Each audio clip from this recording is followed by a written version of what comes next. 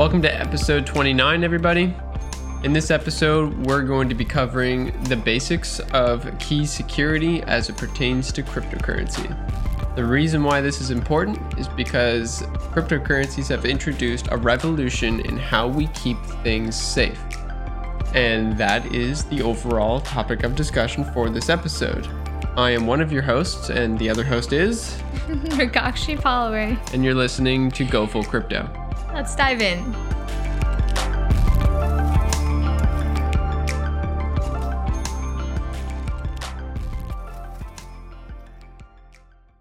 The thoughts and opinions expressed by Keegan Francis, Mrugakshi Palway, and the guests interviewed on the Go Full Crypto podcast are solely their own. The content discussed are intended to be for informational purposes only. So jumping right in this episode, we're covering the security of your cryptocurrency. How exactly does it get secured, and why is it a revolution in the security of how we keep things safe? And this is a really cool and important discussion because it's essentially an invention all in itself. Like Bitcoin's not just an invention in money; it's also an invention in how we implement the security of what we value. And that's essentially the overarching topic of this conversation today. So, Mruga, do we have any like burning questions that we need to get answered right off the bat? With respect to burning questions, I think that this entire episode would have a lot of confusion to someone who's never really heard of a backup phrase or a public key and a private key. So we should really start from ground zero, disseminate the information that we give out as much as possible and simplify it, and then go one step further each time. Yeah. So let's start with the backup and recovery phrase. You've probably heard us talk about this in one of our previous episodes, is the 12 to 24 word phrase that you have to write down in order, put it in a fireproof, waterproof safe, maybe even make a couple copies of it. And that is essentially your access to the Bitcoin or the cryptocurrency that you have stored on the internet. Yeah, and I think that it would be useful to drop this analogy that we commonly use with people that we talk to, and that is the analogy of the public key and the private key. Like, what can we map that onto your way? Like, you have a way. Hang on. Yeah, we're just on the words still. So I know, but like the whole public key, private key thing, it the is words, derived from the words. Yeah, exactly. So let's start with the thing that like makes the most sense to people, and then go back to the abstract. All right, Keen. Let's do it. Let's go for it. So the public key is like your public address, and you can say your public address online. You can post it on any online page. When you go to Amazon and you order something to your house, you're putting in your public address, and that's because you want to receive something at that address. Now, your private key is like the key to that address. You're hopefully the only one with that key, and that's where you keep your goods. You keep your goods at your house or at your apartment, and that key is the only access into your house. And so that's kind of the analogy that we use. Cryptocurrencies work very similarly, where you have a public address that you can publish on the internet, and you have a private key that lets you access the goods at that private or at that public address. Sure. Yeah. Okay. So, and then the way that you get a public key and a private key is with the 12 to 24 words. I'm just going to stick to the example of 12 words for the purpose of this particular episode, but the number of words vary depending on the kind of wallet that you download. So yeah, Keegan explained the whole public key, private key phenomenon, and backtracking from there. How do you derive this public key? How do you derive this private key? Well, it's kind of like a mathematical function that takes care of how these two keys are derived, but the way that they are derived is by having this backup phrase. These 12 random words. These 12 random words. And the reason why it's called backup is it basically backup or recovery is because that is how you recover access to your funds. Yeah, so if you lost your phone or your laptop or whatever device that you that your wallet was on, your cryptocurrency wallet was on, you can smash it. Like, you can lose it, you can drown it, whatever. It doesn't matter. As long as you have those 12 words, you can take those same 12 words and import a new wallet or start up a new wallet on a new device, on a new laptop or phone, and recover all of your funds. Yeah, precisely. And someone was asking us this question. I think it was my dad. Is something that his friends are asking and are curious about is, okay, let's say that we leave, or speaking from the third voice of my dad's friends, if we want to leave our inheritance to our kids, or a inheritance to our kids in Bitcoin, how can we make sure that they have access to it? What procedure needs to be put in place so that when we pass away, then they have access to Bitcoin? And the answer is really as simple as making sure that this 12-word backup phrase is either kept with your kids before, or when you're older, or you just give it to a lawyer and they take care of it for you. Kind of like when you have a reading of a will, the reading of the will can also have a private reading for whoever the kid is with this 12-word phrase, and that's all you have to do. And one of the questions that we get a lot of the time is why 12 words? Why 12 random words? Why is that the thing that means that I have cryptocurrency? And in order to answer that, we kind of have to ask ourselves, like, it's unfeasible for us to memorize a string of 60 numbers and letters that are all uppercase and lowercase. We just simply cannot do that. Not every one of us are polymaths and can memorize random strings of numbers and letters. And so 12 random words is actually manageable. You can sit down, write them down. You can write it out a number of times and actually memorize them and keep that in your head. And so what that actually does is allow you to store your money in your brain, because Bitcoin as a money is information, where the money that you're used to handling it exists in the real world, quote unquote real world, whereas Bitcoin exists in the world of information, and it can exist as information in your head. And this is an absolute revolution in the security of how we keep things safe. It means that if you're traveling over the border, you can memorize 12 words, and that is your Bitcoin wallet. And let's just say you've got $1 million in your head. You can travel over the border with $1 million in your head and essentially not declare that money. So the next time you're at an airport, and I know that we're all in COVID right now, but the next time you're at an airport, I want you to take a look around when you clear customs. Because the last time that I was traveling, I saw a sign. It said, "Please declare your gold." It said, "Please, like, you gotta let us know if you're traveling with gold." It said, "Please let us know if you have gold, and please let us know if you're traveling with more than $10,000 in cash." And for me, that just feels, the gold one's a little weird, but the cash one, it just feels like a little bit of not even a little bit, like a lot of an invasion of my privacy. And so now I can memorize these 12 words and travel over the border with money in my skull.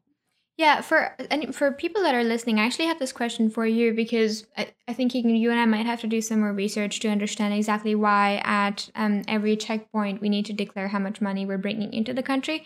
I know that there's a particular reason. There must be a particular reason for it, because you're essentially either taking money out of the country or bringing money into the country.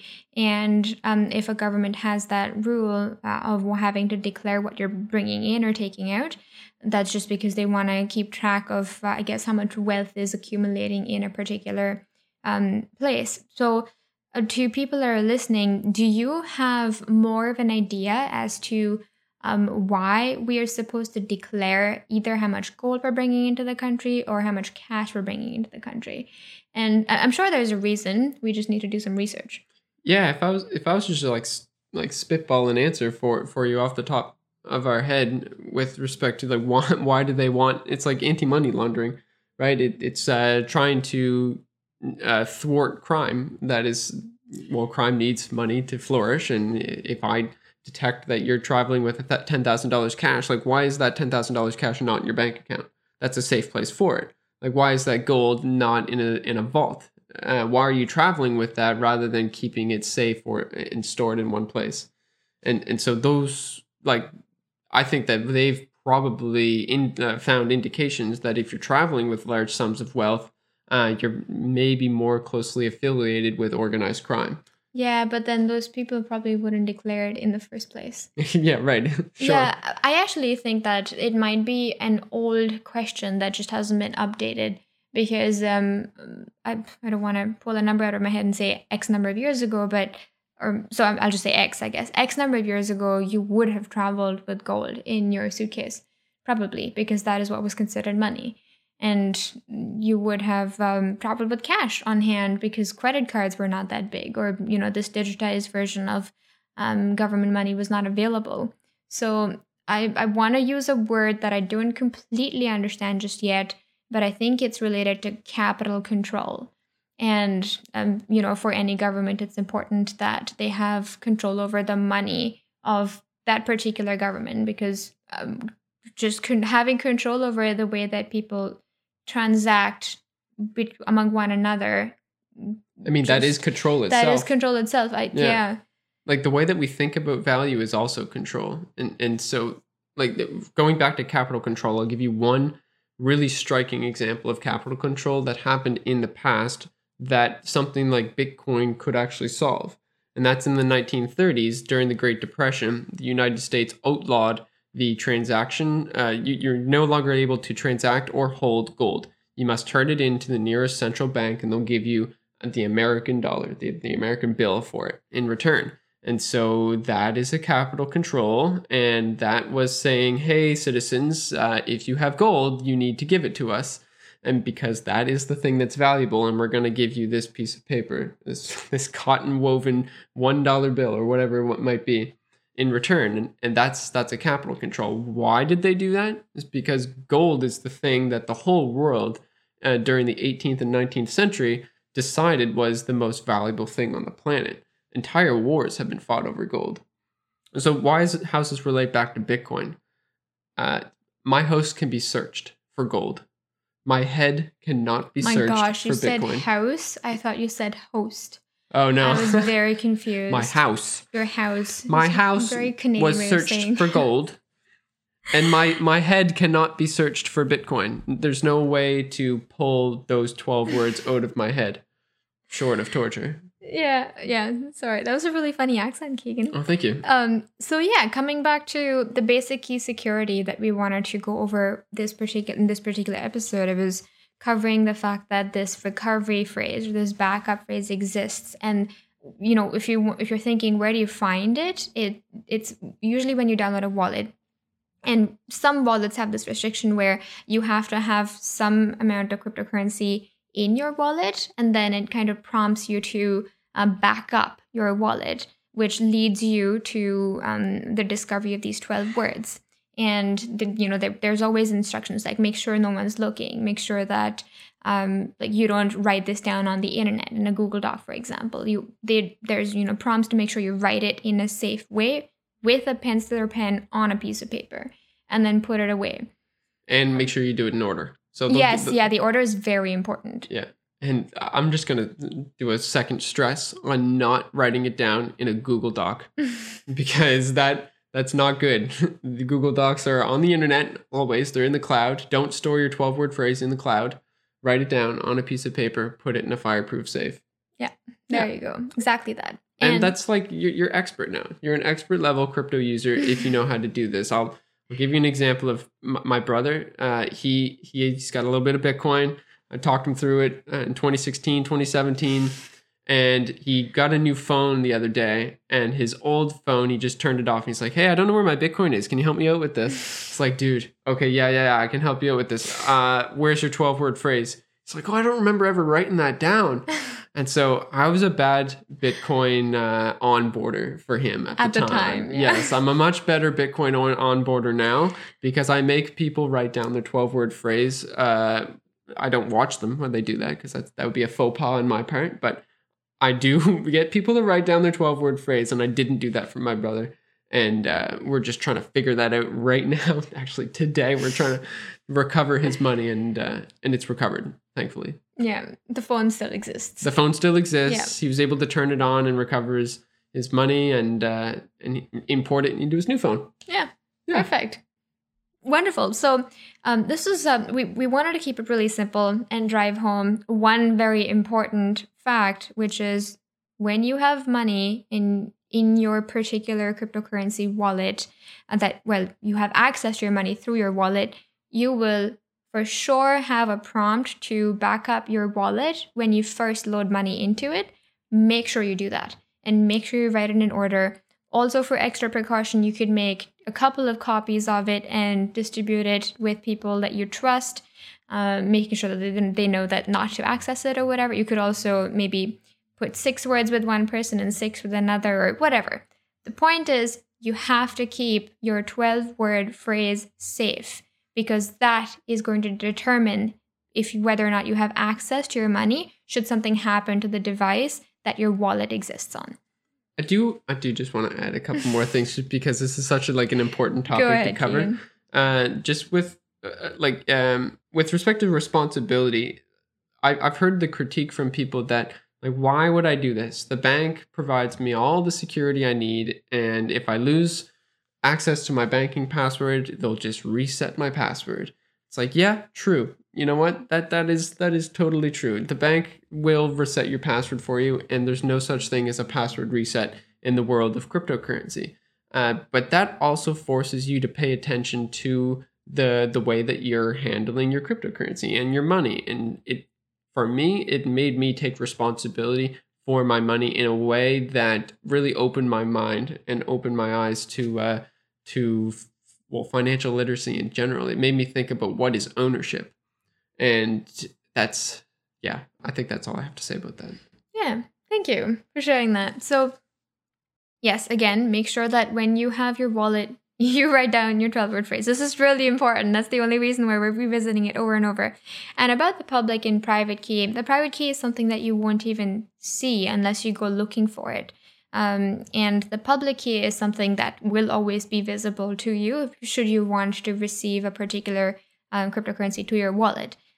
Something to note, unlike how you have just one house and you always have to send Amazon and whatever other online shopping interface one address, which is your home address, with respect to different cryptocurrencies, even if they're in the same wallet, each and every single cryptocurrency has its own address, its own public key. So if you want to receive Bitcoin, you make sure that you're sharing your Bitcoin public address. If you want to receive Bitcoin Cash, that is a different address. Yes, so that may be confusing because Bitcoin and Bitcoin Cash are two different things. They're two different cryptocurrencies. As confusing as that is, yes, that is the case. So, same thing with Ethereum. That is also a third different cryptocurrency. It has a different address that you must share with anybody who is wanting to send you Ethereum, even if they all can exist in the same wallet. Yeah, you can kind of think of your wallet as a keychain in that sense. Or just a wallet, or physical wallet where you have different currencies, at different one credit point, cards. Different credit cards, or when you used to carry cash around, Canadian dollar, US dollar, British pound, Indian rupee, Australian dollar, Here's a good one. You can actually kind of think of the magnetic stripe on the back of your credit card as your private key. Okay, I haven't swiped my credit card in the longest time. Yeah, you know what? Neither have I. All right, Keegan. I think you were meaning to say more of like the PIN that you have to type in sometimes. So if you have to chip in your credit card sometimes, your debit card, if it's over a certain amount or whatever, you might have to put in your 4-digit PIN or 6-digit PIN. That's kind of like your private key. Yeah. There you go. All right. So if we have sufficiently confused you in this episode, let us know. Which we hope we haven't. But if we have, please let us know, because this is what we're here to do. We're crypto onboarders. We want to simplify your transition into crypto. Not complexify it. Not precisely, not complexify it. And if after hearing this, and if after hearing some of our other episodes, you kind of want to pull the trigger and just get started with crypto, and you want some hand-holding from you not being a crypto investor and you being a crypto investor and knowing exactly what to do, we consult for that. So make sure if you want to do that with us, reach out. We will be there during the entire process of you doing this. We will make sure that we drill into you the whole recovery phrase and backup phrase, safekeeping of keys as well, and we'll get you into crypto. We will make sure that you know your way around. Awesome. Fantastic. Well, everyone, thank you for listening. Once again, we're available all over the internet. If you want to tweet a question at us, send us anything that you want us to share on our podcast, don't hesitate to do so by emailing us at ready@gofullcrypto.com. And with that, thank you for listening and stay tuned.